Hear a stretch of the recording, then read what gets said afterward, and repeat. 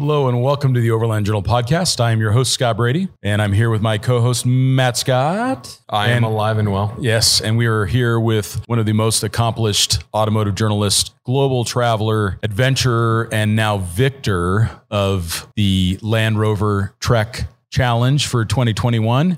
Bryon Dorr. So thanks, Bryon, for being on the podcast. For those that are listening, we are going to have a full featured podcast on Bryon and his life and his accomplishments that you're going to hear at a later date. But for today, we're going to focus on the Overland Expo and then the Trek Challenge that just happened. I was also fortunate to be able to participate in that event as well. But let's start off by kind of riffing on the Overland Expo. Matt, what was the thing that you were like, this felt really good about this expo? Overland Expo is an interesting one. We've all been going for a long time. And my first Overland Expo forever years ago. Mm-hmm. And you've been going even longer than that. I mean, you helped start the first one here in Prescott. And now a word from one of the supporters of our podcast, Red Arc. At Overland Journal, we go off-grid every chance we get. From the most technical trails to crossing continents, it's no match for Red Arc's Tow Pro Elite. This brake controller has been torture tested in the toughest place on the planet, the Australian Outback. Easy to install, its dash mount remote head makes for quick calibration and ensures you won't be hitting your knees. You can seamlessly switch between proportional for the highway and user-controlled for the steepest, most rugged trails out there. You may not trust the terrain you're on, but you can always trust Red Arc's Tow Pro Elite. Tow with confidence by visiting redarcelectronics.com. Overland Expo has changed as the industry has over the years. I mean, one of the things I've always struggled with in the Overland industry is I kind of got into it because I wanted to travel. Like traveling was the main goal. Vehicles were the tool that allowed it to happen. And I think this year it became really apparent that industry has definitely taken a back step. It is more of a consumer show. You know, I do think that the Overland Expo team does still provide opportunities for training and that kind of stuff, which is admirable. But yeah, they care about it. Yeah, they care about it. But people are there to buy stuff. So that was really, really apparent to me. Yeah, it's like it had fully jumped the shark this year. It had fully jumped this year to where I'm kind of like, I'm not necessarily, Jonathan Hansen and I waved to each other like 5 times. And we didn't even, everybody that's kind of been around the industry is so busy that community is maybe not there for the event. It was work this year. It's work. Consumer trade show now. So any of us that are in the industry, it's work. It's getting after it. It felt like it. I mean, we recorded 7 podcasts. Yeah. We recorded 2 full Overland Expo daily video. 20-minute video pieces. We had 14 people there. I mean, it was compared to the first Overland Expo, which I kind of left from my garage and drove 10 minutes to the fairgrounds here in Prescott. But there's 30,000 consumers. Yeah, it's insane. That they're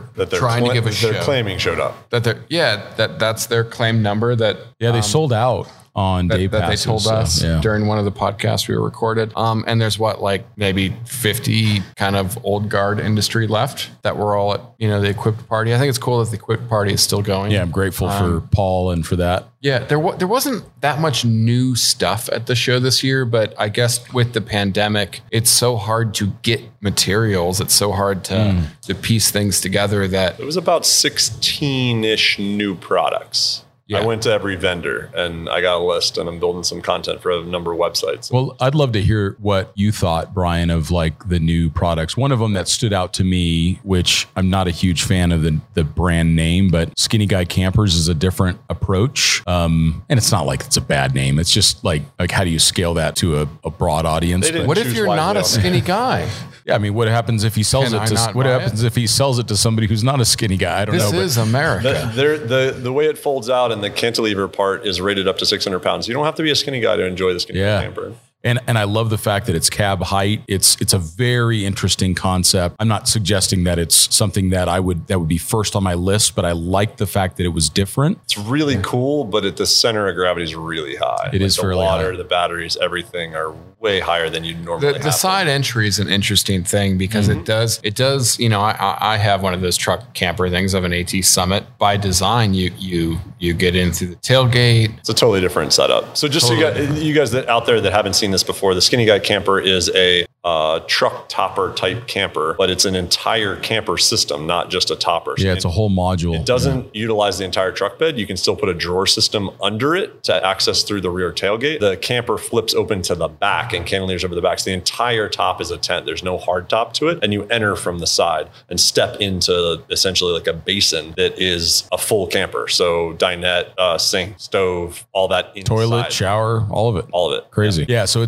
I think it's actually, for some people, it is going to be a winner because you have a garage and you're right at your limits of height. Or if you go and you work downtown and you're parking in a parking garage, or if you travel in the Pacific Northwest on the trails and they're super tight or whatever. I like the fact that it was different. It was kind of out of the box thinking. What did you find, Bryon, that you thought was different, out of the box thinking that maybe surprised you a little bit? And out of the box is tough. I don't know if there was anything that jumped out at me. The one thing, I think this industry, a lot of it is improving on what we already have. And that's the thing, right? So evolutionary or micro adjustments up, and somebody kind of takes another idea and goes with it. So the one that I saw that kind of stood out as like a kind of maybe a big leap. I haven't used it yet, so I don't want to make judgment, but the iCamper Disco series. Yeah, it was interesting. So it's just essentially, most of us know about the Scottle. You got to have one as an overlander, right? You got to have a Scottle. It's a fun communal cook system made basically from a plow disc. So it's not anything new. They've been doing this all over the world for years, but it's a commercialized product here in the US. It's well made. Jerry and the Tembo Tusk crew are great people. Yeah, nice folks. They got some cool new accessories for theirs this year with a table and stuff. But the iCamper Disco series is essentially the same thing, but you can also use it like a normal stove with a pot. You can hang it over a fire, use the tripod to do cast iron cooking. It has a threaded insert on the top, so you can use the tripod as a camera tripod.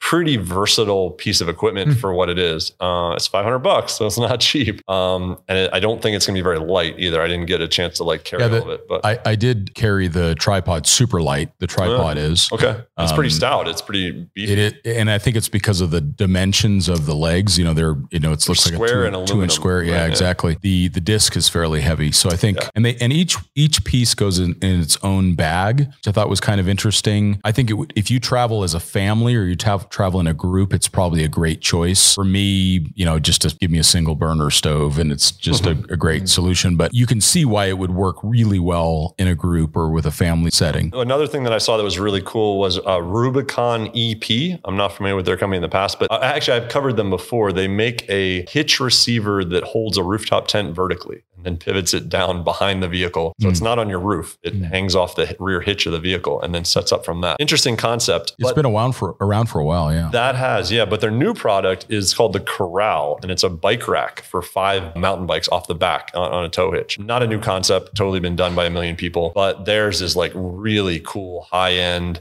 intricate metal work, all aluminum, powder coated. They had like orange brackets that were like kind of 3-dimensional with like triangles cut out. Just really nice. And it nothing touches the rack besides the tires. So you're not going to get any scratches on your $13,000 downhill bike or whatever. But they're $1,800, a pricey bike rack. When you checked it, how about rattling? Did it seem like it was pretty well? Really well. The mechanism that they have that's got this camming mechanism with a latch that's really, really nice. And I think well thought out. Like that's where it wins probably, is that mechanism for controlling the bikes. So they're not swaying all over the place and whatnot. So I think that's why you pay the money to buy that thing. Another thing I saw that I really liked, I did see it at Mountain West in Colorado, is the new Dometic water system. I thought that was pretty clever. Yeah. You know the guy that designed it, who Owen killed it on that thing for sure. Yeah. And I did an interview with him, really thoughtful engineer, and he really spent a lot of time trying to figure out how do people need to interact with water. And it comes in at 11 liters. You can kind of overfill it a little bit, slightly higher than that. A big fill port that can also be a cleaning port, so you can actually fit a hand down in there and clean out the inside. And then they've got this magnetic mounted basically faucet, which, so for the Scout camper that I use, they set it up with a Lifesaver jerry can on its side, and it just leaks. It just, like, I've used Lifesavers a bunch and I've never had them leak because I always have them standing up. Vertical. Mine leaks. But on its side, it leaks. It leaks out of the pressure thing. Yes. Yeah. Mine kind of somehow leaks out of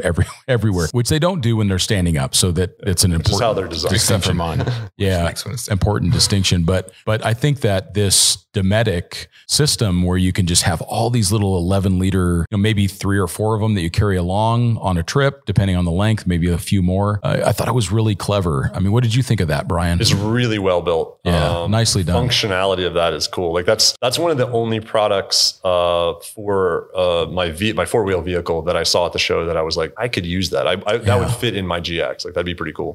That's interesting that you say that, because that for me, it was the one thing that like, where do I give you my money? Because like that's actually going to solve a whole bunch of problems for me today. So, and that was one of the few products that were like that. And it has a battery operated pump system. That's the cool part. So it has a hose and then a separate, and it's a magnetic base on it. And you can put a little magnetic cut wherever you want, and you can have it on its side or upright or however it fits in your system. So I think that might work on top of my fridge system. Totally. GX and have it like flowing water. And you can kind of move it around, or you can put it up high and use it as, I'm sure that they're going to come out of some kind of shower solution. And I believe that on a single charge, it'll pump 100 liters. So essentially 8 or 9 by USB, I presume. It does. So it's super. It's way lighter than I thought it would be. Yeah. And it's tap start. So if you're like in the day of COVID and other things, like if you're just trying to or you just use your nature's head or whatever, and you could just like tap it with your elbow and it starts pumping, it'll shut off automatically at a minute so that it just in case it gets accidentally bumped, it won't pump out all your water. So there was a bunch of really thoughtful pieces around that. I mean, Dometic is a big company. I have to give them credit for somehow making really great products, like products that you'd normally see from small bespoke manufacturers, like their new fridges, their new CFX line of fridges are,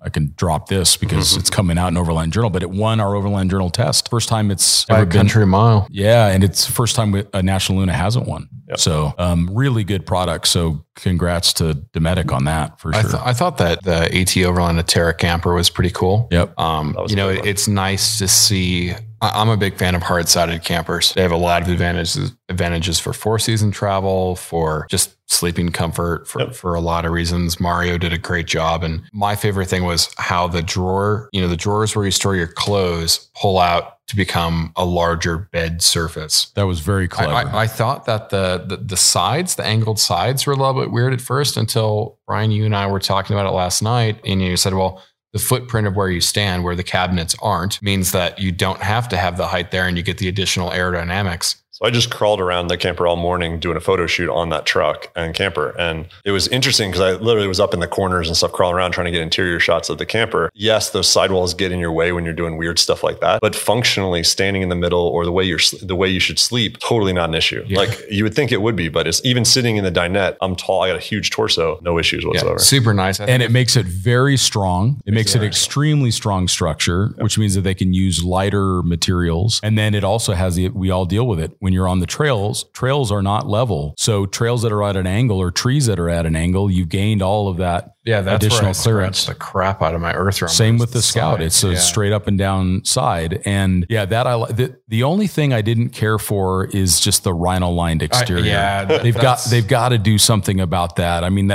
I'm not trying to, it's an amazing product. It's just that some people do like that. It works and it's appropriate, but it just makes it feel cheap. It makes it feel it's like not, but it makes it feel homegrown. It's a real high quality product, but it also adds quite a bit of weight. So I know that they're fairly light spray on products, but they do add a lot of weight. Maybe it's even not a lot of weight. They add weight. They add weight because you got to look at the alternative to it, right? So the weight versus something that's as strong that can protect the exterior of the camper would probably be heavier, honestly. Maybe spray on. Fair point. Like for the durability and impact protection and sticks and everything else, like aren't going to puncture that. You could have the hailstorm like you guys had here in Prescott that destroyed buildings and cars and everything else. It's destroyed our buildings. Our buildings and my 911. And your 911 and the hood of the Gladiator. Although when Dave Souza from Tern, who's the designer of the camper, the structure of the camper, when he was in the middle of doing that, he brought me over and held one of the panels, and he handed me a giant crescent wrench. He said, hit it as hard as you want. And I mean, I wailed on this thing and it didn't even leave a mark. So the panels themselves are very strong. And yeah, I know that there are some proprietary components that are done in the assembly of the panels that maybe they're trying to cover up with the lining, but just cover up those parts and then make the other parts. I think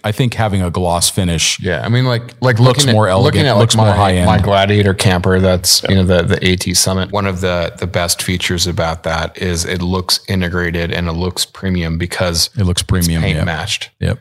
If I put that same camper on my Gladiator and it was black rhino lining, like my problem with it, and it's not rhino lining, right? But like, it's something like it. Yeah. Spray on bed liner, when I see people who bed line their trucks, I generally don't associate them with premium products. And that's a shame because, like you said, it's probably the right way to do that from a functional standpoint, but it just doesn't have the feel that like we might want. Well, and I always, it's that stuff is slightly porous, right? So no, it's fully sealed. No, like there's little nooks and crannies to it, there's right? Texture to it, yes. There's texture to it. Like on the Earth Roamer, it has bed liner or whatever on the bottom half. I can never get that clean. It is such a pain to get clean. Yep. And since they also do it on the inside, like you can't power wash the inside. But we're getting into semantics here. I mean, the camper itself is it's just really fantastic. We always try to give both sides of the coin, and I think that's our duty as journalists to do that. So the Terra camper was great in all ways, and I don't mind that. I do mind, but I don't mind that. That's not like a stumbling block for me to buy it. Stopper. The only thing for me as an adventure sport person is there's no ability to put a roof rack on it. So that's the dead stop for me. But I did talk to Mario about that, and the answer is, especially with someone like myself that has a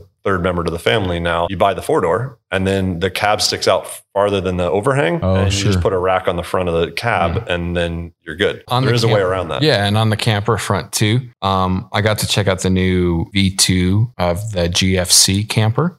I know they've been out for a little bit, but this, none of us have been able to go to shows or really see stuff in person. Those are really cool. I mean, it is a drastic departure. I had one of the first ones. Yeah, what a great company. Drastic departure. I'll have to dig through the second one. I haven't seen it. Yeah, well, I don't necessarily know how to explain this, but they kind of build it as a square. But if you look at the shape of most pickup beds, they're not square. They have a slight curvature to them. But there's a lot of thoughtful design features where, like, the camper will be completely flat and it'll go down to the bed, but then it will follow that radius with a separate panel that comes out for better sealing. They're using a better hinge on their panels. I was, love Graham, but was never really a huge fan of that rubber seal they used. There were theoretical advantages to it, but like it water didn't drip down and stuff. It felt like a super premium product that was really, really well engineered. There's a lot of CNC components, and it's always had the good shiny look. Let's be honest. But this takes it to another level. Yeah, I look forward to seeing the second one. I haven't played with the second really version. cool. I think even their tents are made in America now. So yeah.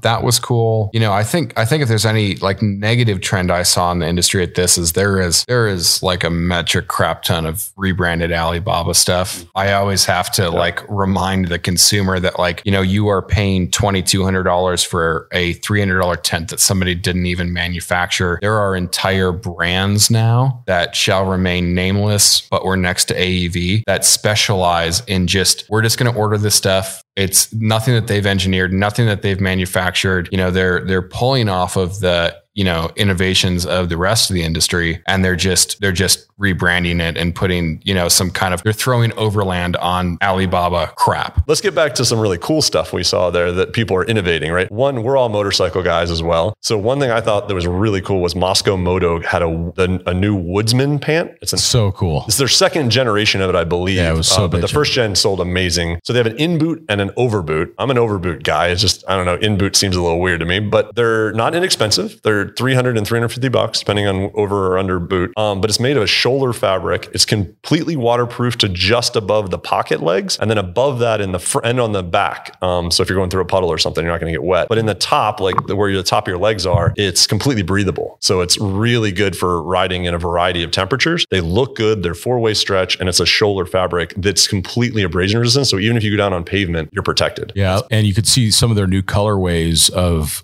like their jacket pant combo. Looked really, really good. They've got mid layers now. Peter's doing and Pete's doing a great job. Yeah. Him and his team are doing a great job. It's all about not looking like a spaceman. I mean, the gear that I wear right now, I look like a spaceman. The Moscow stuff, you could wear those woodsman's pants out to the bar after riding with some normal shoes, and people wouldn't flinch. I really like their bags. You know, as with most things, I ride with all their bags. They're awesome. Bags, clothing, most expedition gear. I'm on the Scott Brady hand-me-down program, and I've got a set of his Moscow bags, and I like them. They're just really well thought. Totally. I like the company. I like what they stand for. I like that they're innovating. You know, I think they just have a unique look on things. The direct-to-consumer thing. You know, their stuff it's not cheap, but it's not as expensive as it could be. Any competitor's product that's anywhere near as good is considerably more money. Yeah. And they do it by selling it direct and not through retailers. That's just the way that they've decided to go. But they're a very core team of people. Every single person. I don't know why you'd want to sell through most power sports shops. Like they're incredibly depressing. Like they just want to shove credit cards and financing down your throat and sell you a UTV. I think you got to get away from the ones in Arizona, buddy. Yeah. There are some good power sports shops out there, but I know what you're saying. I mean, like there's some good like dirt bike shops specifically, but some great core motorcycle shops that the guys ride. That's the thing, right? Like, and they're not about selling your product. They're like, this is a lifestyle. This is what it's all about. Like, it's pretty cool. Well, all of our motorcycle shops in Arizona are owned by GoDaddy, and they'll finance that. Perfect. I mean, I can buy a fancier bike for less money a month. Yeah. Anyway, one other product that I saw that just is a slight update that was cool that I've used a little bit in the past, and now I want to use a lot more, is the Onyx off-road mapping system. Yeah, way better. The 3D thing was super cool. It's amazing. Like they have a new 3D view, mobile view. So you used to be able to do this on laptop, but now you can do it on your phone. And it's like, you can like, if there's an arch in the desert, you can find it. Like I was looking at Area 51. I saw that this morning. Yeah. Yeah. Cool. I was tracing the Rebel Rally route. It's really good. Now it shows also active wildfires, which I think is really interesting. And then by the time this podcast hit, you're going to be able to have access to it through Apple CarPlay and Android Auto. Big innovations are coming out from Onyx that are extremely exciting and encouraging. So that platform continues to improve. So that's a good one. Did you see the photographer angle on that? The moonrise and sunrise and all the weather data? All the weather stuff. You just touch anywhere on the map and it gives you instantaneous, like what's going on. Like as a photographer, that's so invaluable. Yeah, it's really, really, really good. Let me ask you guys a couple more questions because I think that these are interesting thoughts. What vehicle that was there would you want to take home and have in your own garage? Let's pick out a small company like mom and pop that we'd love to give a shout out to that we think are doing cool stuff. Do you want me to play marketing, Matt, or do you want me to be like actually honest as to what vehicle I would take home? Honest, Matt. Yeah, Mike McMod's Earth Roamer LTI. Okay. Well, I want Mike McMod's Brute. So now Mike has no cars. Thermal camera, carbon fiber body. Yeah. Some really thoughtful additions. This is the first time I've been in an LTI. Yeah. KVH antenna. Yeah. So that's broadband internet anywhere in the world for those that are listening. Yeah. Small company. I mean, it's maybe more of a well-known company. You know, I bought another Demos shovel when I was there. I was kind of like anti-Demos for a little bit. The new one's pretty burly. The new one's awesome. They fixed the problems and now they're really great. Susan's fantastic. Always has been fantastic. It took me a while to kind of like, that's a lot of money for a shovel. The new one's really great. Good. The new one's great. The mount's really nice. And sure. She hustles and there's a good product and they really stand behind it. And they have this little tiny booth that was for me. I loved that new shovel. So yeah, I use one. That's my shovel that I carry with me. Yeah. They work great. It's on my GX all the time. Yeah. Yeah. Cool. What about you? So vehicle and that's Demos is your product. All right. Product for me, small company. I'm going to throw out Stuff 22. Yeah. I was thinking of that. They had some really, really innovative stuff. Yeah. And how they're working with the materials, like pretty decent price points on some of the stuff. Some of the bags really don't work for me. And I've used a bunch of their stuff, but some of their new stuff, they're just really well thought out and they all have a versatile angle. Mm-hmm. They're new, I'm not a big Male guy, I don't know. It's so tactical. It's a little tactical for me. But they have a Velcro Male system that I hadn't seen before. So it's it's even more versatile than Male. And it looks cool. They have a new chameleon bag that's like a kitchen type bag they can use for other things as well. But it's kind of hard shell, clamshell thing you hang. Yeah, I don't know what they're doing with that hard shell, soft shell kind of stuff on a lot of their bags. Adam was kind of walking me through a few of them, and I'm going to have to pick a few up, really good stuff. He's got a new bag. I don't remember the name of it, but it's like this huge duffel-like thing. And it has these crazy zippers that zip down to the bottom and it flops really open like a flower. It kind of opens up and you can just like pile stuff in there and zip it up and then roll the top and it's completely sealed. So wet recovery gear and stuff like that. And you can cinch it as small as possible. That kind of innovation is cool. Like he's not knocking anything off. Like he's doing his own thing. It's his own angle. Some of the stuff I don't think works perfect, but a lot of there's really almost cool. nothing that he makes that is like super similar. No. To anything else in the market. Yeah, some of his tool rolls are really thoughtful. Yeah. Because again, there's so much like monkey see, monkey do. And he has his own little, like, not his own, but he's the only one in this industry using some of the little zipper pulls and different things, the parts and pieces. If you look at one of those really closely, they're well thought out and made. Like it's all, every piece on it is purposeful and made for overlanding and not like repurposed for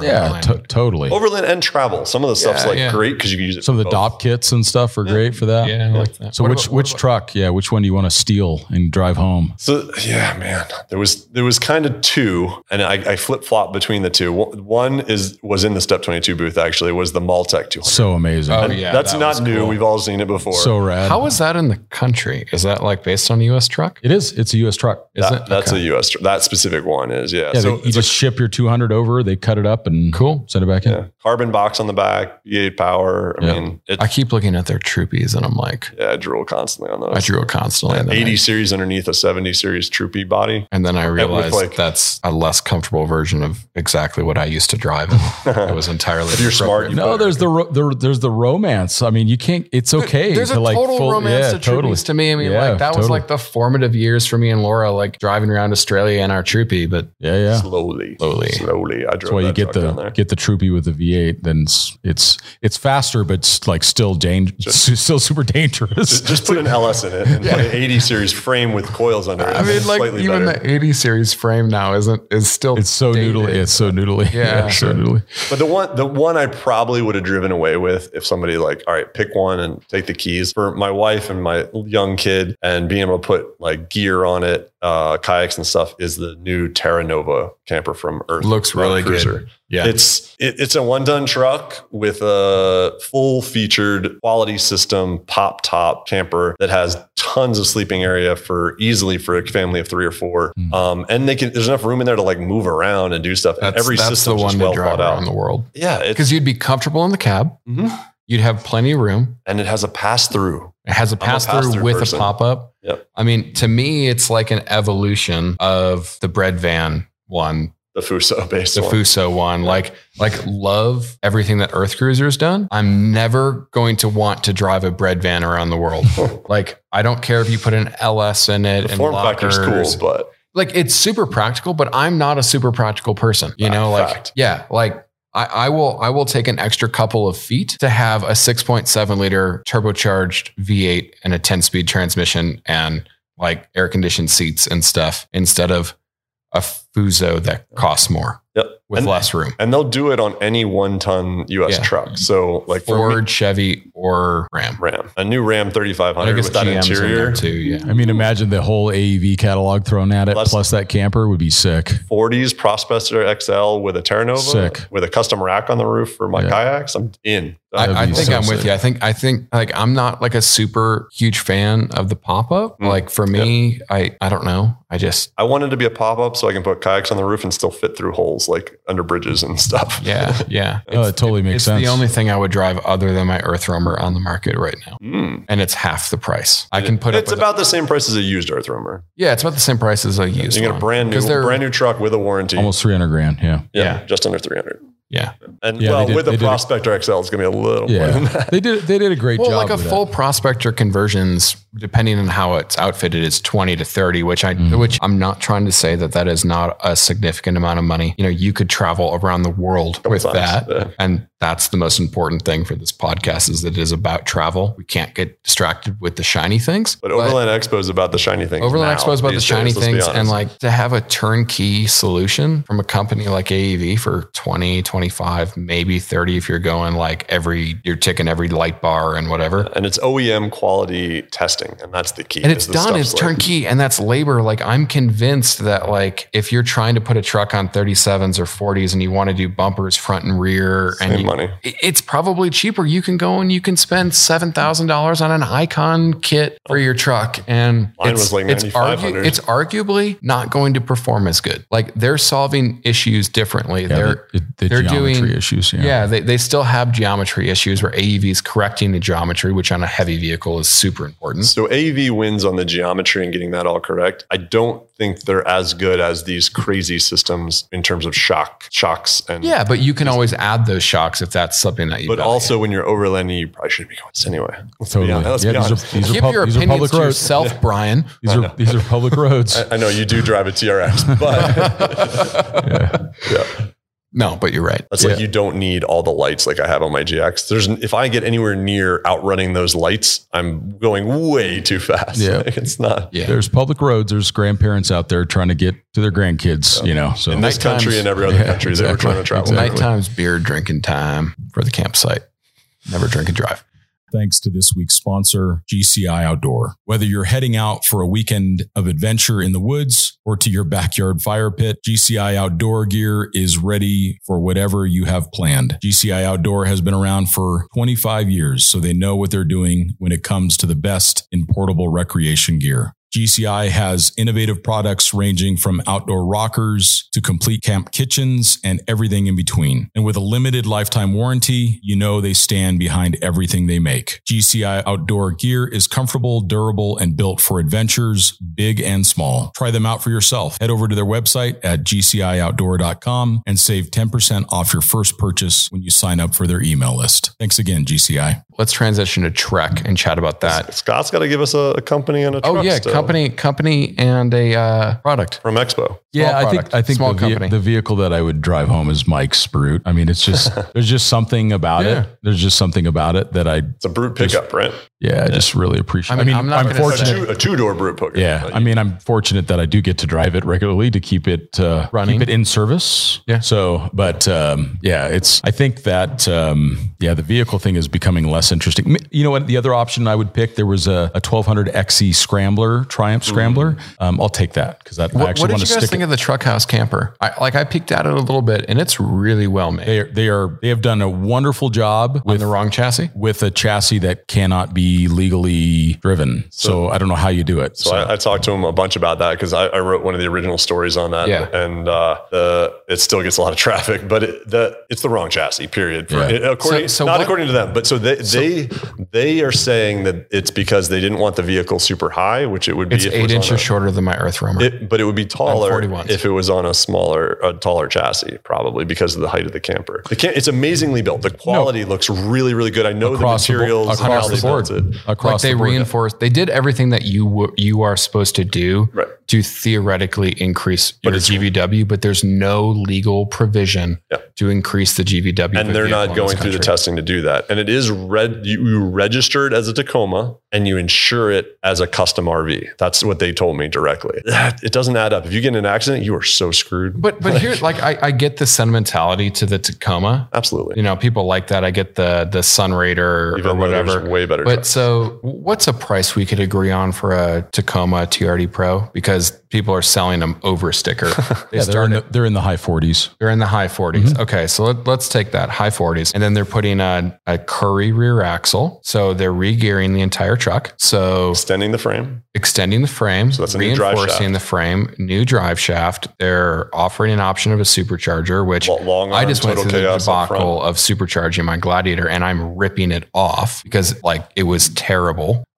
So you're potentially ruining the reliability of the motor. You're putting a non-OE driveline in the rear. You're putting more travel up front, so your CV angles are really tall. In theory, the farther you stretch that control arm, the lower the angle is. I can get that, but then you're doing body work to accommodate that. Mm-hmm. So at the end of this, you're building a full Tacoma. I'm just going to go out and say that you're spending $70,000 to $80,000 on the truck. More probably. Yeah, probably more. So I can go and buy a trimmer.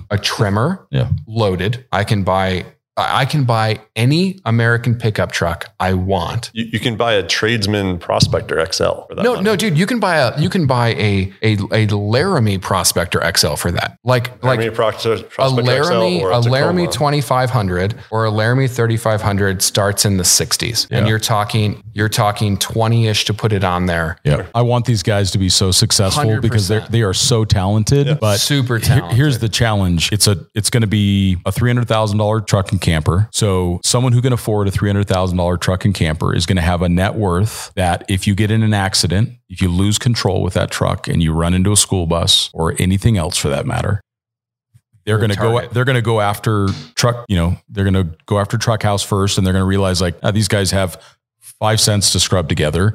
And then they come back to the person who has enough money to spend $300,000 on a camper. Your insurance is, as soon as that happens, your insurance is going to be like, oh, this vehicle is modified. Yeah. And there's no legal way around it. It's just it's super cool as a home build.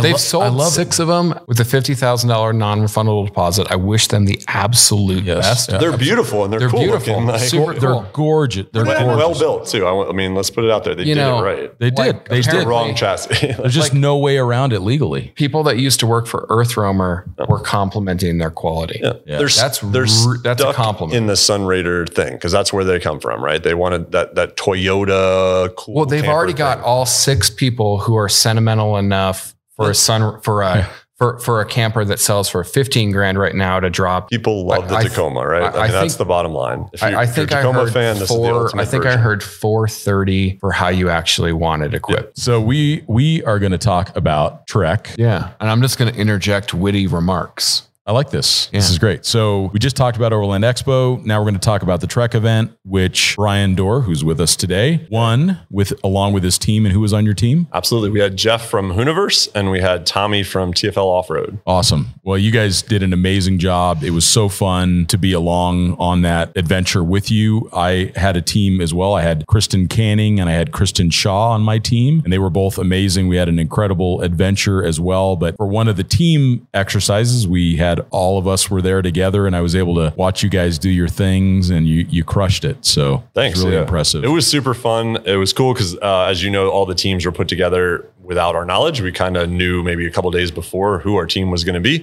So some of us knew of people or a little bit, but almost all the teams, I mean, I'd met Tommy at some events, but I've never met Jeff, and we all got along really well and it worked out great. I think your team was very similar, worked together well, which is really fun. So I think we're getting ahead of ourselves here. I don't think most people know what Trek is. Ooh, good call. Yeah. Yeah. Unless you're like a Land Rover. You're our resident Trek historian. You guys did it. So yeah, I mean, you drove a Trek truck for years. We only drove it for a day. So yeah. Well, I guess it's the intersection of adventure sports and the things where you move your legs, or the athletic sports, human powered things without engines and 4-wheel driving and 4-wheel drive tasks and technical driving. It's kind of a condensed, more realistic version of, I guess, what Camel Trophy is for the modern days. As we kind of interviewed Duncan Barbour. Yeah, you couldn't really replicate Camel Trophy these days. Never. But I think Trek. Well, first Trek was started out, I guess, as that it was an interdealer competition meant to promote the lifestyle that is the Land Rover brand and what it's supposed to be, and not just the whole idea behind Range Rover releases to soccer moms. The whole idea behind Trek is to keep dealer employees and dealerships motivated and focused on the Land Rover experience, not just selling trucks, but what the truck should be used for and what Land Rover hopes that people aspire to use the trucks for. Yeah. So you guys are on the media leg. They kind of put on, there was the dealer leg, right? So we went first. Yeah, you guys went first. The media went first. The guinea pigs. Yeah, totally. Well, I think they did a little test the day before. Yeah, test with some of the suppliers the day before. Yeah. Oh, that's kind of cool. And then they had... how many teams were there this year? It was 6 or 7, something like that. Was it in Asheville? Media teams? It was in Asheville at the Biltmore, and there was 6 media teams and 70 dealer teams this year. It's the largest Trek ever. So I believe it was the 6th Trek event in the US. There was 3 or 4 in the 90s, and then there was a couple in the early 2000s, and then 2019, and then this one. Awesome. Yeah. And many of us know Sean Gorman. He does a lot of special events for Land Rover, and he was the event coordinator. He's the one who came up with many of the crazy tasks that we had to complete. He also does some writing for Overland Journal as well. So it was really cool to see him there. And I think he and his team did such an amazing job. I mean, the tasks were highly varied, which I think was really fun. And like for me, I literally felt like I was a kid. I felt like the same energy that I felt when I picked up that first four-wheel drive magazine with a Camel Trophy on the cover. And it brought me back to all of those things that I was so excited about. They didn't give us a lot of warning before we were going, just a couple weeks. So I got right into doing 2-a-days and you exercised. I did. I was running like miles and miles a day to get ready for it. So it was really fun. I did the opposite. I knew that the physical challenges, I had some back issues recently, so I didn't want to work out that way. But the physical challenge would be tough, but I know I could hold my own even if I got to grit it out and make it happen. But the technical challenge, they kind of gave us a hint as to a few of the things. It's the same information I believe they gave the dealers. It was stuff like, you need to know how to use a high lift to lift things and to winch things as they come along. You need to know how to use sand ladders. You need to know how a Land Rover Defender works and off-road and the different modes. You need to know some Land Rover history. You need to be physically fit. That was kind of about it. And that was about it. A map, a compass, and a handheld GPS, a very specific unit. So they gave us some little YouTube links to some tutorials through like REI and some other online stuff. Some of them weren't great, but they were easy to find other ones that were quite good at giving that information. So I just kind of watched a bunch of YouTube channels to get, I've touched and done all of those things in the past, but hadn't touched a high lift in 4 or 5 years. I sold my high lift with my last truck. Yeah. It was like the day. It was the day before I left, and Matt sees me out there. Like, I've done so much high lifting in my life, but not for years. Like I haven't done it for years, and so I'm like, I think I remember all of that. And of course, they're like a really useful tool for 4-wheel drive trainers to scare their students. That is an accurate, a little obscure, but view on that. But yeah, I learned how to use a high lift jack. Okay, cool. You'll never use it. Not that they're actually not useful. They're very useful. There's a 4-wheel drive trainer out there that's roiling on the internet, but they are useful. But they're actually getting more and more specific in their use, in the fact that most modern vehicles can't use them with them. Like a long travel Wrangler. Like, good luck with that. I mean, they just don't have enough. Well, how about the Defender we were in? How many points could you actually high lift off of? Yeah, you could only reverse it. Other than, you could from you could down, use it as a winch. Down low on the. And we use it as a winch. That's different, but lift points on a vehicle. Yeah, I guess you can use them on the wheels with the little adapter. Correct. We didn't have that, but yes, you could use them in the rear on the lunettes. Use it with the little extension piece on the lift points under the vehicle, like you can use the regular scissor jack. Correct. And you can use them on the recovery points if it's you at add the right on the front angle, or back. If the truck's at the right angle and the right situation, you might be able to use the 90 pounds of steel strapped to your roof rack.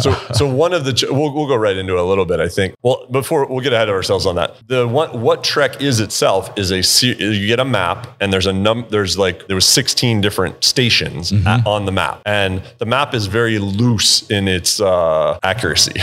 But there were GPS coordinates for each of these numbered things, and they each had a name. So one was named like Rat Trap, and there's different things like that. You have no clue what they are. You can guess, but you don't really know what they are, and they have a point value. And the idea is you have X amount of hours. You have to be back by a certain time. For us, I think it was 3:30. You had to be back, and any minute over that time, you lost 3 points. I think it was even 1:30, wasn't it? Maybe it was 1:30. It was a specific time. Yeah, it was either 1:30 I'm brain dead right now. Yeah.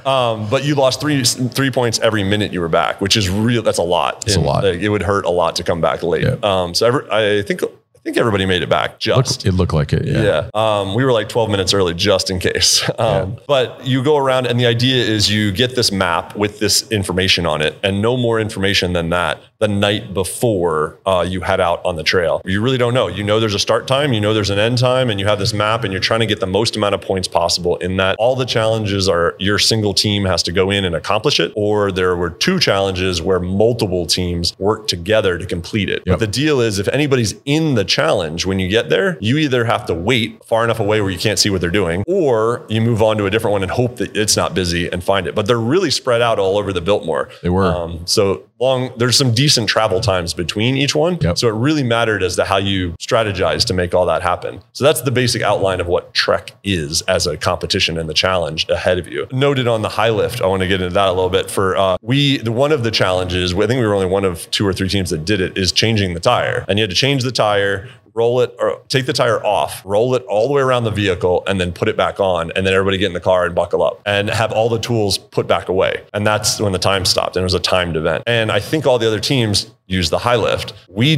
dove in the back, grabbed the it was a flat field. It wasn't a bottle, it was a scissor jack that comes with it. Sure. But it's a factor. It was in a flat field that they made us do this in. Super simple. So we looked at it for 2 seconds and we're like, okay, scissor jack now. And we used it as a team. And they gave us the base plate to put it on too. We put it on the ARB jack base plate. So apparently one of the other teams that we found out later didn't put it on the base plate, but that raises it up a couple inches. So you're faster that way. No doubt. And it's way more stable and doesn't push into the soft ground because it's wet, soggy ground. Yeah, exactly. So we crushed that. I think we beat everybody by a couple minutes on that one. Yeah, sure.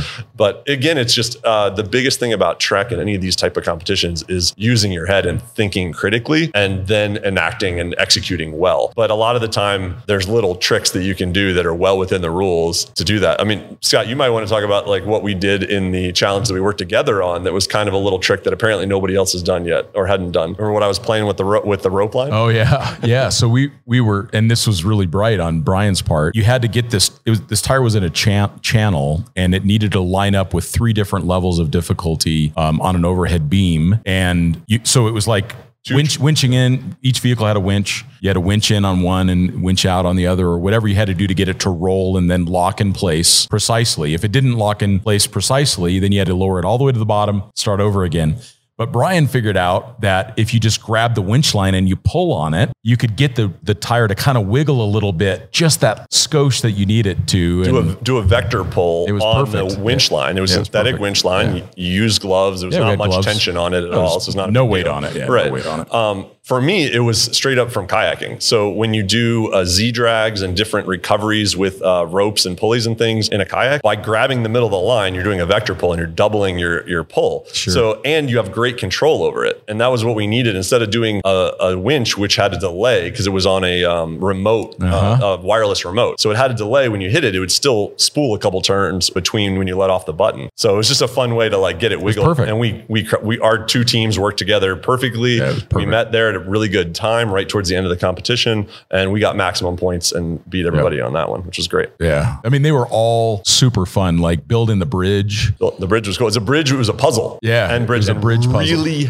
wet, heavy oak beams. Yeah. So it was a workout. Yeah. Many of the challenges were very physical, but there was at one point, one of the, we just could not get these 2 things to work. The spacing wasn't right. In your bridge? In our bridge. Yeah. And then Kristen Shaw was like, hey, let's put it up in like a triangle and then jump on it. So that's like perfect for me. You take the 200-pound guy, just have them.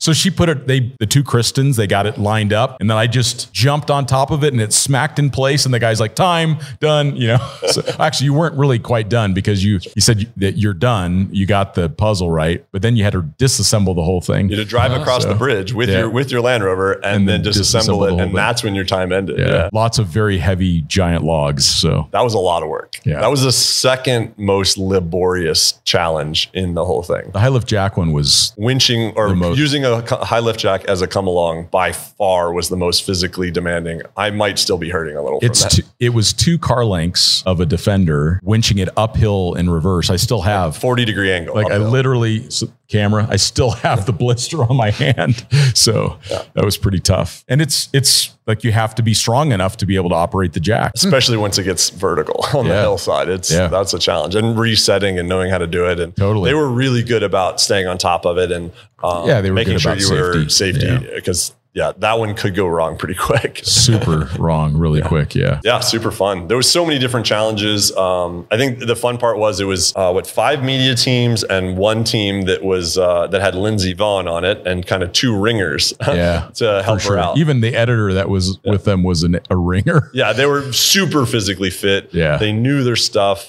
They'd done the Rebelle Rally, the Gazelle Rally, stuff like that in the past. So they knew navigation. They knew how to drive. That team was for sure the one to beat. We all knew it. And they had a like 3 or 4 car entourage following them around with video cameras because they were shooting for, I think, outside TV, if correct. I understand. Yeah, correct. So I think Lindsay has been a Land Rover ambassador in the past, and she's still finding her way in after her retirement from professional skiing and finding what's what and working with Land Rover, I think working towards being an ambassador again in a different capacity. No, it was so fun to have them, and they were all great. It was fun to have them there. Our team's like little personal victory was we were pretty good at getting to the first truck. So this was really cool. Yeah. We start the event. They say all the navigators come up here. They give a horn off, and then all the navigators need to run to this point. So I'm running, and I've got a backpack, and then a minute later they do the horn again, and then the rest of the teams run down. So the doing navigation's something that I'm okay at. So and I'm good with and I'm good with the GPS and everything. So I get down there, and we were quick.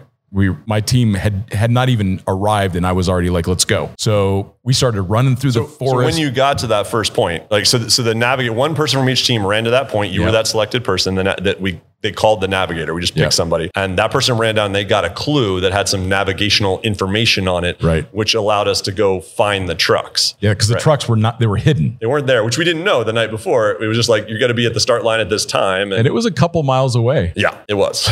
Yeah. So go ahead. You finished the... Yeah. So we just start running, and it was interesting because on my team, I can understand it. They're saying, well, it's faster to go this one direction. I said, but we don't know what's there. How dense is the forest? Are there going to be fences or whatever? I said, so let's stay on any traveled track that heads us in the right direction. And that saved us a ton of time. And we were actually almost at the trucks. And then here comes Tommy. Is it Tommy?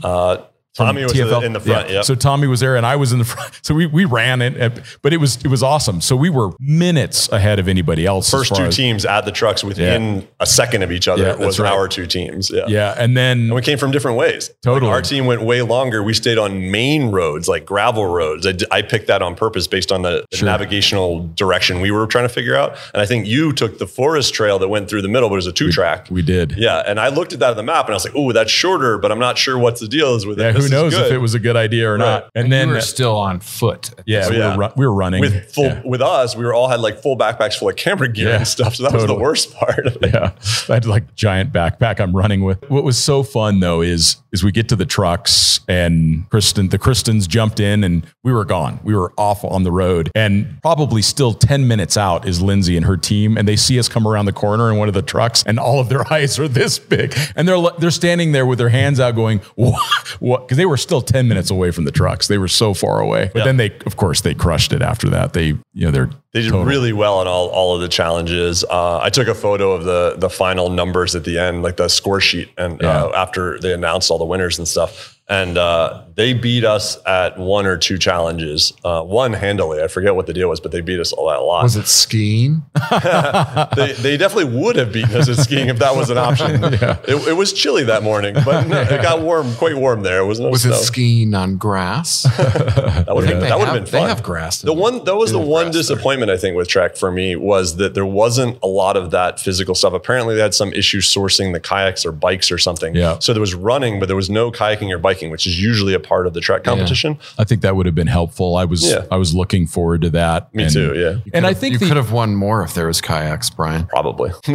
The other thing that's interesting too is they have like this honor system about you can't go over 20 miles an hour. And I said, look, this is an exciting thing for me. I've never been able to do Trek. I may never be able to do it again. I want to finish this thing and never have any regrets. So we just held a hard and fast rule on 20 miles an hour, and we could see other teams doing double that, which is too bad. It's just really too bad. So, but that's how things go. Bryon looks guiltily. I don't think we got over 26. We did 22 to 26 miles an hour. Fair. Most of the places, and that's fair. But all the places where it was like you were protecting the grapes and stuff, there's vineyards there, and you don't want dust on the grapes. So we do 10 mile an hour through those sections. We were really, really careful about it, but we did not hold steady at the 20 miles. It was well under Matt 30 for sure. Them. Yes. Matt needs his rosé. Rosé. I don't think they had rosé there. They did have good wine at the Biltmore. Actually, I was impressed. It was such a beautiful property, and the Defenders did well, as we have all experienced driving them. They're so capable. This is the new 4-cylinder Defender. That just came out. Yeah. And so capable, and the ride quality is so exceptional. And the interior is amazing. Because one of my team members had never driven off-road, and just to give them the keys, to put them in the driver's seat and have them feel so confident doing that, it was so perfect. It was the perfect vehicle for that. And yeah, absolutely. The Defenders held their own. They were fully outfitted with all kinds of, they were orange, which I love everything orange. Anybody that knows me. Tangiers orange. Tangiers That's orange. the color they should be. Is that the color they were? I don't believe it was Tangier. I don't. Oh, maybe. It looked pretty similar to the. Similar. It looked proper. Yeah. I think it was. They looked right. We'll call it that. It was a really good orange. It was an orange brand new Defender 110 with the 4-cylinder engine. I think stock tire size, but Goodyear ATs on it. Yep. They put Steelies on it, but they were painted black instead of the white that comes on the normal trucks. I like that a lot. Black roofs. They did have black roofs. Nice. And then they had way too much stuff on the racks. Yeah. If any criticisms I could have of the builds was, why are there 2 fuel cans on the top? Well, I guess they always historically had that. Yeah. Yeah. For Camel Trophy, you needed that. So maybe. Yeah. I know Lucky 8 Off-Road did a bunch of the modifications and build on it with their Proud Rhino brand. So they built sliders, but they were not on our trucks, which I was surprised by. That was the one thing that I thought they could have used for some of the stuff, but we didn't really need it on most of our challenges. But they had a hidden winch up front, worn winch, Factory 55. That was nice. The Pro Hook, and then they had the Land Rover roof rack with 2 jerry cans, a spare tire. So the vehicles had 2 spares, one underneath and one on the roof. They had one on the back door. Oh, sorry, you're right. Back door in the roof. Oh yeah, because they're back door spares. Yep. Yeah. And then they had a high lift on the roof and a shovel on the roof. And that was all that was on the, and then a set of Tread Pros on the roof on a mount for them. And they had 2 recovery points on the back. Yeah, I had the dog cage in it from Land Rover, which they hung a bunch of the soft shackles and first aid kit and fire extinguisher and a number of those things in the back. They had the factory air compressor built in. They did. And that was wrapped in a Trek logo and like orange that was cool. print, which is really neat. That's fun. Touch, actually. I thought the dash plaque was cool too. Yeah, so the plaques on these are really, so there's only 70 of these that are ever going to be built. Each dealership that enters the competition orders one for their dealership. They get them fully outfitted with all this stuff and they pay for all that. And they get to keep that at the end of the competition. So they compete in their truck. We got to borrow some trucks from a number of the dealers before they used them. Right. And then the dealers either keep them or sell them off as special limited editions. But each one had a number of plaques that were numbered. So it was 1 through 70. There's 70 trucks. And there was a plaque under the hood. There was a plaque. Oh, I didn't see that one. Yeah, there's a numbered plaque. I was distracted trying to get the breakfast burrito out from the breakfast sandwich. They told us burrito. They were sandwiches. The sandwiches were quite good, but it was not a burrito as promised. They were nice and hot. So when you got to your first time that you had to wait for an event, you popped the hood and grabbed the food out. Got a breakfast sandwich. Awesome. It was good fuel. Oh, it was perfect. It just added to the fun of it, I thought. So. 100%. Yeah. And so they had a classic looking Defender badge on the rear tailgate, and that was numbered. And then under the hood, around the gear selector on the dashboard, and there was a hologram that was not numbered, I don't think, but it was a Trek limited edition hologram in each of the B pillars. When you open both doors, you could find it. And I believe those were all the badges. And it had if you look behind the glove box, there is a signature there. Okay, cool. So that's a little tip for anybody looking at a Trek truck if they want to know. Why did they put the 4-cylinder in? Because these are going to be $100,000 vehicles. That's why is they didn't want it to be a $140,000 vehicle. They literally wanted to keep the price down, is what I understood. There's a big price difference between the 4-cylinder and the V8. I don't know the number. Well, not the V8, but just like the 6 hybrid. The Ingenium. Yeah. Are they doing away with the 6 and they're just going to have this new 4? I don't think so. I think there's 3 options. The 4 is just hitting our market, though. I think it was available. I mean, it goes like stink. Remember that one we were at in England and the Range Rover Sport? Oh, it ripped. It ripped. But an electrically supercharged, turbocharged hybrid Land Rover engine keeps me up at night. There's a lot of tech in that is a little frightening. Yeah. That's why they're 4-cylinders, I guess. That's why a lot of the owners either lease them or pay cash for them and then trade them in after a couple of years. The 4-cylinder had plenty of power. I thought it was fine. I had no problem with that. Because it's Turbo 4, right? It is, yeah. It had an interesting power cutoff computer thing in low range when I tried to give it power. And I replicated it a number of times in a number of situations and I couldn't figure out how to get it not to do it. I don't know if that's just the 4-cylinder or what the deal was, but in 4 low, trying to do 20 mile an hour down a 2-track. Were you in rock mode? Possibly at times. Yeah, the rock mode will do that. And it holds the gear for too long. Yeah. If you're in the rock, if you're in the rocks, the power, it was like traction control killing exactly. the power. Yeah. So we found that mud mode was a little better.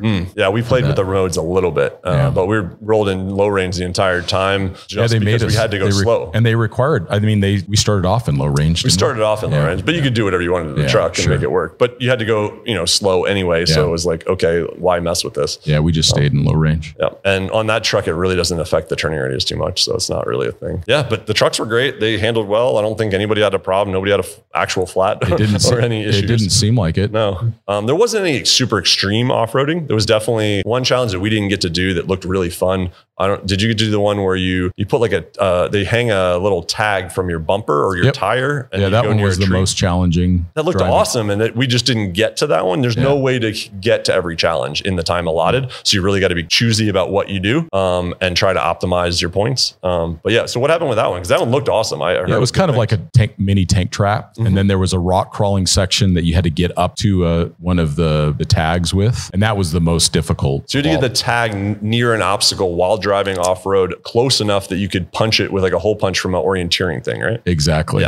Yeah. So, and it was on a very short lead. Right. So you'd be like off camber. A lot of work into this. Yeah. Sean did an amazing job. And his team did a great job. So the one of them was at the top of this rock crawling field. And that one was really interesting because that was one of the few times, and in fact, it was the only time I drove all day. But it was really fun for me because it was difficult. I mean, it was like, I was thinking I'm really having to pay attention to how to get this car right up to this tree without hitting the tree. But if you didn't have enough momentum, you'd spin out and it could not climb it because it was all wet from the rain. So it was just the right amount of like bouncing momentum to get. And I asked the guy, I said, how many people have hit the tree? He's like, most.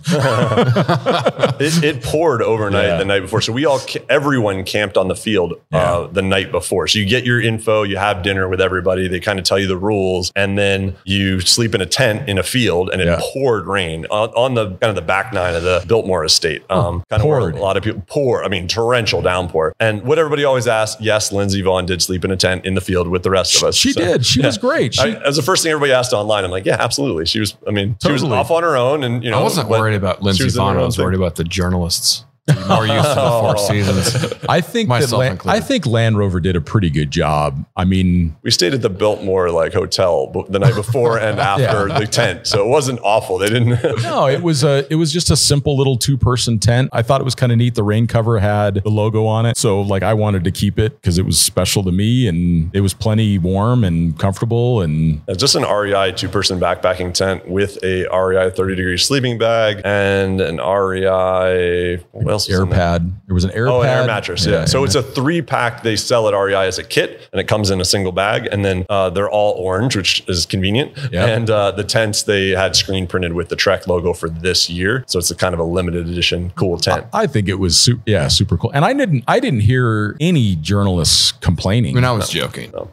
Well, no, but you make a valid point. Yeah. You literally make a valid point. There's a variety of journalists there, like all ages and abilities and all the above. So I know I talked to a few of them, and this was the first time they'd ever, since they were a kid, slept in a tent. Since they were 17. Yep. And I was like, whoa, really? Yep. I don't sleep in a tent very often these days. I got a nice Lexus that I can sleep inside of when I'm on the road. But every year or two, a couple nights in a tent happens for sure, and various things. I loved it. I loved the fact that it was raining. That's great. Sounded fun. It set the mood. It was so fun. It made it more serious for me. It was like, all right, it's raining. It's that horn going off, and we're all running to go get our waypoints. And it was, and then I don't know if you guys felt this way, but getting to the trucks, I didn't know if I had made any of the right choices. Oh. I was very quick to make decisions and to get the waypoint in the device. We're all alone. There's nobody around, and I'm like, this is gonna be the last truck. I'm starting to doubt myself. Did we run the wrong direction? Totally. You run 2 miles in the wrong direction over hilly terrain. You're not going to make up that time. It was great though. It was super fun. Yeah. Super fun. We second guessed ourselves 3 times on that nav to the first truck. That was not as easy as it should have been. The information they gave us was not clean navigational information. We'll just leave it at that. But, well, and even one of the events, they had the waypoint completely wrong on the, and I told Sean, I'm like, hey, Sean, you might want to fix this for the next one. Yeah. It was totally wrong. So. Yeah. And it was great. I loved it. Just a variety of everything. It was great. Yeah. And there was stuff that beat us too. We talked about a few that we did really well at. Yeah. But the reality is we did one called Rat Trap. And what that involves is this octagon that you drive into with the truck. And it's really small, 1 1/4 the length of the vehicle essentially. And you have to drive in forward and you have to drive out forward. And you have to get this thing turned around within this little thing without touching vertical poles on the octagon that are covered in pool noodles, these poles. Sure. I won't say say impossible, but we failed, like full on failed. I did it first as a driver, and there is a trick to it. I don't even want to give it away, but it's really hard. And I'm not even sure the trick that I found out later afterwards would have helped us any. Like that's how hard it was. It seems really simple, like just turn a car around in a box or in an octagon thing. Every time we end up in a corner, like right next to the post without touching any, but get right up to it and no way to exit except going back the exact same way we were. And we'd end up right back in the middle facing the wrong direction. It was the most frustrating thing I've ever done. So those situations, you also have to cut your losses. Our team were like, we spent a ton of time trying to get me through it because I was a driver and you had to get all 3 drivers to do this. Oh, wow. It was like, oh man, this is going to take ages. And you only have an hour max to do any of the competitions. That's right. So we basically gave up. We took 3 penalties on me to get me out of the thing, got out, drove out, and then each person drove in and out, just forward and back. And then we took off. So we're like, we did it. We tried and hopefully got max. We're like, I don't know if anybody else is going to complete it, but at least we tried. And we found out later, nobody else had made it to that one. It was one of the furthest away from all the other big point ones. Sure. And nobody had actually gone there. So we got max points, even though we completely failed. Well, so that's part of strategy. Strategy was huge. Yeah, that's awesome. Yeah, one of the ones they had was you had to tow a vehicle trailer, and it was very tight. Yeah, just like you just have to back a trailer up and you had to go. Yeah, it was off-road. You had to go around a loop this way and then back it up into a spot and then go forward and then go around the other way in the loop. It was very... But it's not a circle. It's not clean. Tight. It had these kinks in it. Yeah, it was very tight. It was a wide car trailer, empty car trailer, but like a wide aluminum double axle trailer off-road. But this is how clever they are. This is what made it so fun is you go in, you have to hook up the Defender to the trailer. The trailer is too low. How do you solve that with a Defender? Air suspension. Exactly, but nobody knew that. So like as I'm backing up Kristen, I'm like, because you had to have 2 drivers do the same thing. So Kristen Shaw was one and I was the other driver for that. And I said, back up, lower the air suspension. And the guy was like, oh, you figured that out quick. But he said some people just couldn't fit. So then they're trying to lift it themselves, like as a team, and it's too heavy. But or they would use the high lift jack to try to get it higher. Really? Yeah, but just they didn't know. What a waste of time. They didn't know. Yeah, well, that's the key. Is part of this competition, because it is for dealers. It's all about knowing the trucks. That's a big part of it. They even told us beforehand. You really got to know how the modes work, what's what, the air ride, how to make the truck work the way you need it to work. And the night before, they did give us a little refresher on like what was in the vehicle. They let us ask questions and they would answer anything about it with the buttons. They had one vehicle there at camp in the rain, and they showed us how to use the winch and the remote control for it and everything else, because a number of people hadn't used that setup on that rig. So it was super fun. All of it was just like I was so stoked the whole day. Yeah. I mean, we had such a great time. I could not have asked for a better team. We laughed and we never raised our voices, and we did our very best, and we had just an awesome time doing it. So. Yeah, I don't know how that happened. Like on our team was the same. It was like we all clicked. We all worked together really well. We hadn't really known each other at all, and it just flowed all day long. We never really had a Tommy and Jeff are just awesome people. They're awesome people. I'm so stoked to have them, as new friends. Like it was just amazing. I really like. I don't know Jeff well, but Tommy I know well, and he's always been great to deal with. So. Absolutely. Yeah, it was the teamwork was a huge part of it. Like there's no way to win that without good teamwork. It's impossible. Like, and that's always been the motto of Land Rover and especially Camel Trophy. Like winning Camel Trophy is a big deal, right? But winning the Team Spirit Award is what goes down in the record books as really the important thing to win at Camel Trophy back in the day. So that's kind of, I know I brought that concept with me into this event, is like, even if we don't win, I'm going to try to win. I'm a competitor. Like, I'm going to go out there, but I don't know my teammates. I don't really know what's going on. Like I'm going to show up and I'm just going to give it whatever I can, but I'm going to go with a smile and with helping other teams and doing whatever we can to do it the right way. Like you said, keeping the speeds down and that kind of thing. That you could kind of cut those corners if you were like being overly competitive and didn't care about those rules. Yeah. I remember I got the invite. I get this like butterfly in my stomach, and I'm sitting there and I'm thinking like, oh no, I can't do it. I said, I got to ask Matt first. Cause like, it was very gracious. Like Matt, I mean, that was my thing. Like if someone said, hey, can you, we're doing the Camel Trophy again, I would be like, burn Overland International down. I'm going. Like, but it was Trek. And like that, like you drove, that was your company car when you worked here, is like the Trek, you know. It was super cool to disco get too. So to be 21 and have a 2003 disco with, I think it had 900 miles on it when we got it. So Matt's Disco, the Trek edition that they had here at Overland International for a couple of years, back in the early 2010, I put the lift on it in that bay over there. It still had the OJ stickers on it and stuff. Yep. They had it at the event. It was at the event. It was at the event, and they had some photos with it right next to a brand new Defender, which was really cool. Pretty slick. Yeah. Yeah. So I go up to Matt and I'm like, Matt, I got an invite to Trek. You got to go. I'm like, you got to do it. You've always wanted to do it. And you're looking at the dates and you're like, I can't do it. I'll only be back from my honeymoon for 1 day. I was so jet lagged. Yeah. I mean, I was in Africa for 2 weeks. Yeah. When you drank 8 gallons of rosé. So like you weren't ready to run. Yeah. You weren't ready to run. Thanks for being nice. Yeah. Running. I mean, I was not fit, but I was, as the Australians say, very piss fit. That is fitting. For sure. Well, congratulations, Bryon. You did I was so proud of your performance and the whole team, and you guys were gracious victors, and I think it's a testament to you and your team members for all of your skills. It's nice to see journalists with that level of competency out competing, and you guys did a great job. It was fun. We did it with a smile, and Lindsey Vaughn team, the Stack team, definitely they came in second and gave us a run for our money. We knew the target, and I think it was a surprise to a lot of people that we pulled it off. We did well. It was like 221 points our team got, and we beat the second place team by 57 points. Yeah, you guys crushed a little bit of a margin. It was really fun. You guys did great. We played a tactic. We had a really good strategy the night before that we came up with, and we kind of went the opposite way that we knew everybody else would go, and we went big early. It worked, and we were fortunate to be not with you, but get to the trucks right at the beginning with you. I mean, we were the very first teams. Like your team was first to the trucks by like a second. Yeah, I mean, like 10 feet, and we came from opposite directions, which is crazy that it worked out like that. But